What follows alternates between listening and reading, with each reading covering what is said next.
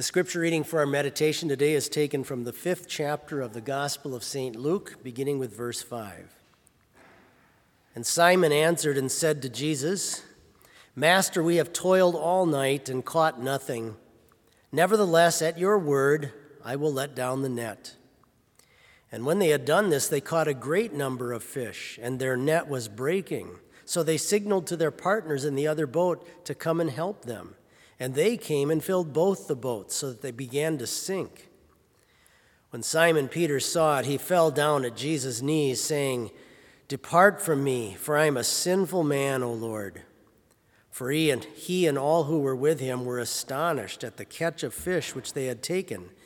And so also were James and John, the sons of Zebedee, who were partners with Simon.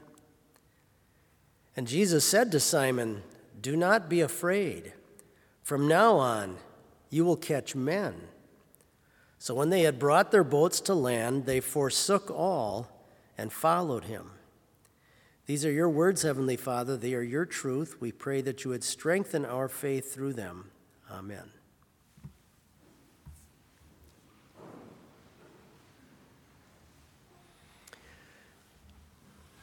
As children growing up in the Christian faith, if we read stories about the miracles, and even now as adults, we sometimes put ourselves in the position of being in the audience to observe one of these tremendous things that Jesus did, maybe bringing someone back to life from the dead, or giving someone sight when they had been blind, someone who was paralyzed, and so on.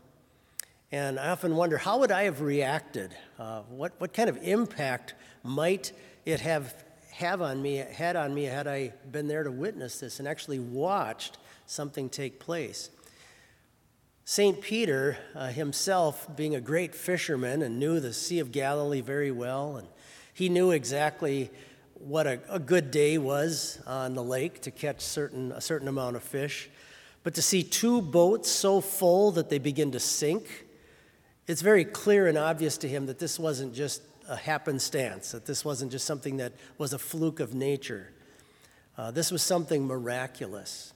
He suddenly puts it together that he's in the presence of the Almighty God. He's in the presence of someone who has power over all the forces of nature.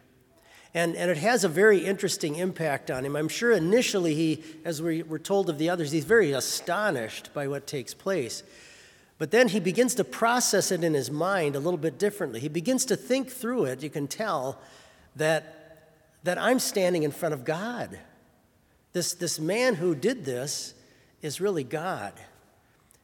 And we don't know what's going on in his conscience or his heart, but for some reason, there's something going on inside of him that is saying, I got to put distance between me and this individual named Jesus. I can't be in his presence. It's too difficult for me. Maybe there was an incident that had just happened in his life that day or the day before. Maybe there's a particular sin he's been wrestling with. Maybe there was something in his past. Maybe there's an ongoing problem that he had, whatever it might be. There's something in his conscience that right now, at this moment in our text, is making him say, I should not be around this guy. This is dangerous for me. I want to have him get far away from me. And so he makes this strange prayer to Jesus. Get away from me, Lord. I'm a sinful man. So maybe I or you have things like this in our lives too, that when we think about really, really honestly standing in the presence of God, what would it be? I remember one of the preachers here at Chapel when I was a student used to ask, so if Jesus suddenly showed up at your house, or maybe looked through your computer, what are the things that would make you the most afraid of that moment? So Peter's assessment of the situation is very accurate and very correct. He is a sinful man. But his remedy for it is totally off the mark. His remedy is to put distance between himself and Christ, and Jesus knows that the remedy is the exact opposite, and that is to pull him closer to himself. So notice in our text, Jesus doesn't say to Peter, oh, come on, you're not that bad. He doesn't tell him, well, some of the things that you struggle with are the same kind of problems that other people struggle with. Give yourself a break. He doesn't try to minimize Peter's sin at all. He lets it stand. His confession about his guilt is accurate, so he lets it stand. And yet he refuses to answer Peter's request. And just like someone asking a medical doctor, because they feel so sick, asking a medical doctor to stay away from them, the doctor is going to say, no. I need to be the one that comes to talk to you more than anybody. I need to be by your side closer than ever because I'm the one that can help. It's as if Jesus is saying to Peter here, you think the answer to your problem is to get further away from God? Is to get further away from me? You think that's going to make things better? No, it's the exact opposite. The remedy is for me to pull you close to me so you know who I am and what I've done for you. And this brings us to the point of a very strange thing about Christianity, okay? When people realize in their heart, in their conscience, when they honestly evaluate themselves and realize I am so unqualified to be a child of God, that's where God wants you to be. That's where God wants to come and speak to us the most boldly and to draw us to himself. You know, when paramedics arrive on a scene of a bad car accident with multiple people injured and things, it's not the people coughing and moaning that they go to. It's the ones who are unconscious, who probably need the most help. Those are the ones they go to first, the most injured. And that's how it is in the kingdom of God. When we are at our most miserable, despicable, lowest point in our lives with our wickedness and our sin, that's when Christ says, you need me. That's when Christ says, I want to get close to you. I want to come to you because you need someone to fix this problem. And you need a Savior. So Jesus doesn't waste any time letting Peter kind of twist in the wind in his guilt. He doesn't kind of hold off for a little bit. Right away he comes to him and he says, do not be afraid. He's basically saying, you're right, I'm God. I am almighty, I am all powerful. You've just witnessed this amazing, amazing miracle. I am the Son of God. And yet, you have no reason to be afraid of God. He's really taking what he's going to do on the cross in the years ahead and bringing it and applying it right here into Peter's life and saying, because I'm a gracious, forgiving God who's going to pay for your sins, you have no reason to be afraid. Jesus conquers the hearts of people so that they follow him.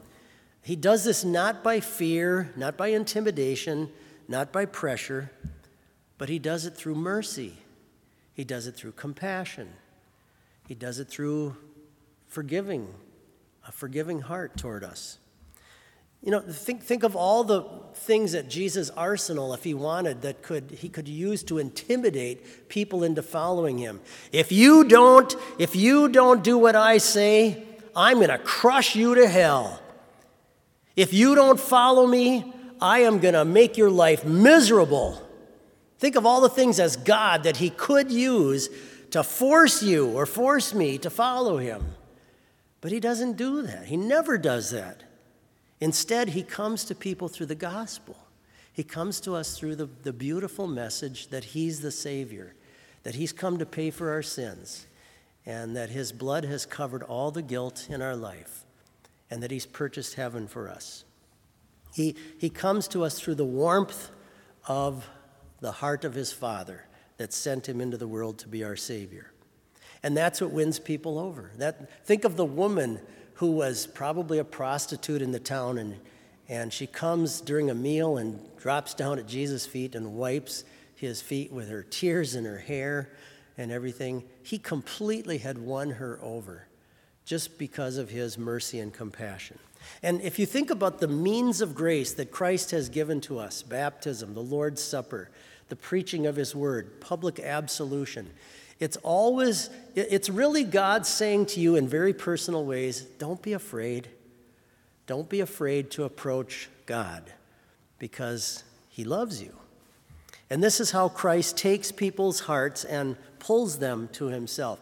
And Jesus now turns to Peter and to the rest of these disciples, and he says, from now on, you're going to catch men.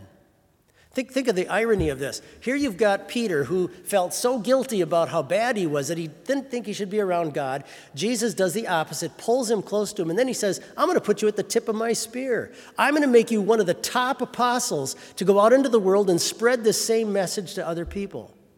I often wonder, how often did it come up in Peter's counseling when he was talking to somebody in one of the churches he was serving where somebody felt so miserable and guilty that they thought, there's no way I could be a child of God. And he talked to them about this incident and said, you know what, I felt that way once too.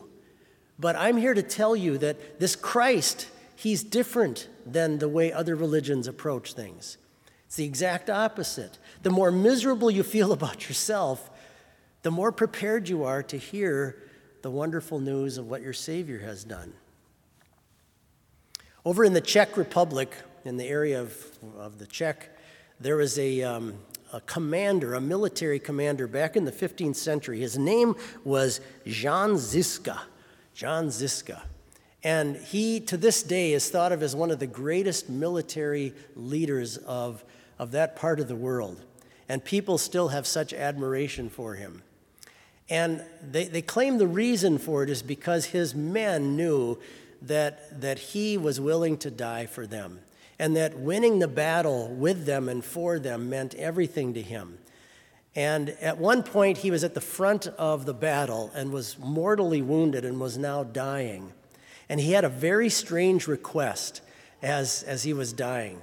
His request was that after he died, they would take his skin and stretch it over their drums so that his body could still be leading them into battle. That's how dedicated he was to them. It's that kind of dedication that made his soldiers that were under him just feel so loyal to him and want to follow him. Think what Christ has done for you. He's taken his very body and laid it over the coals of hell so that we would never know that kind of heat. We would never know that kind of punishment. He has taken all of God's fierce anger against the very things that may make us feel afraid of God, and he has taken that away by his blood. And so when he comes to you and me and he says, follow me, in whatever way that is, when he says, follow me, our hearts are drawn to want to go with him and to follow him. And he's the only one that's gone through the grave.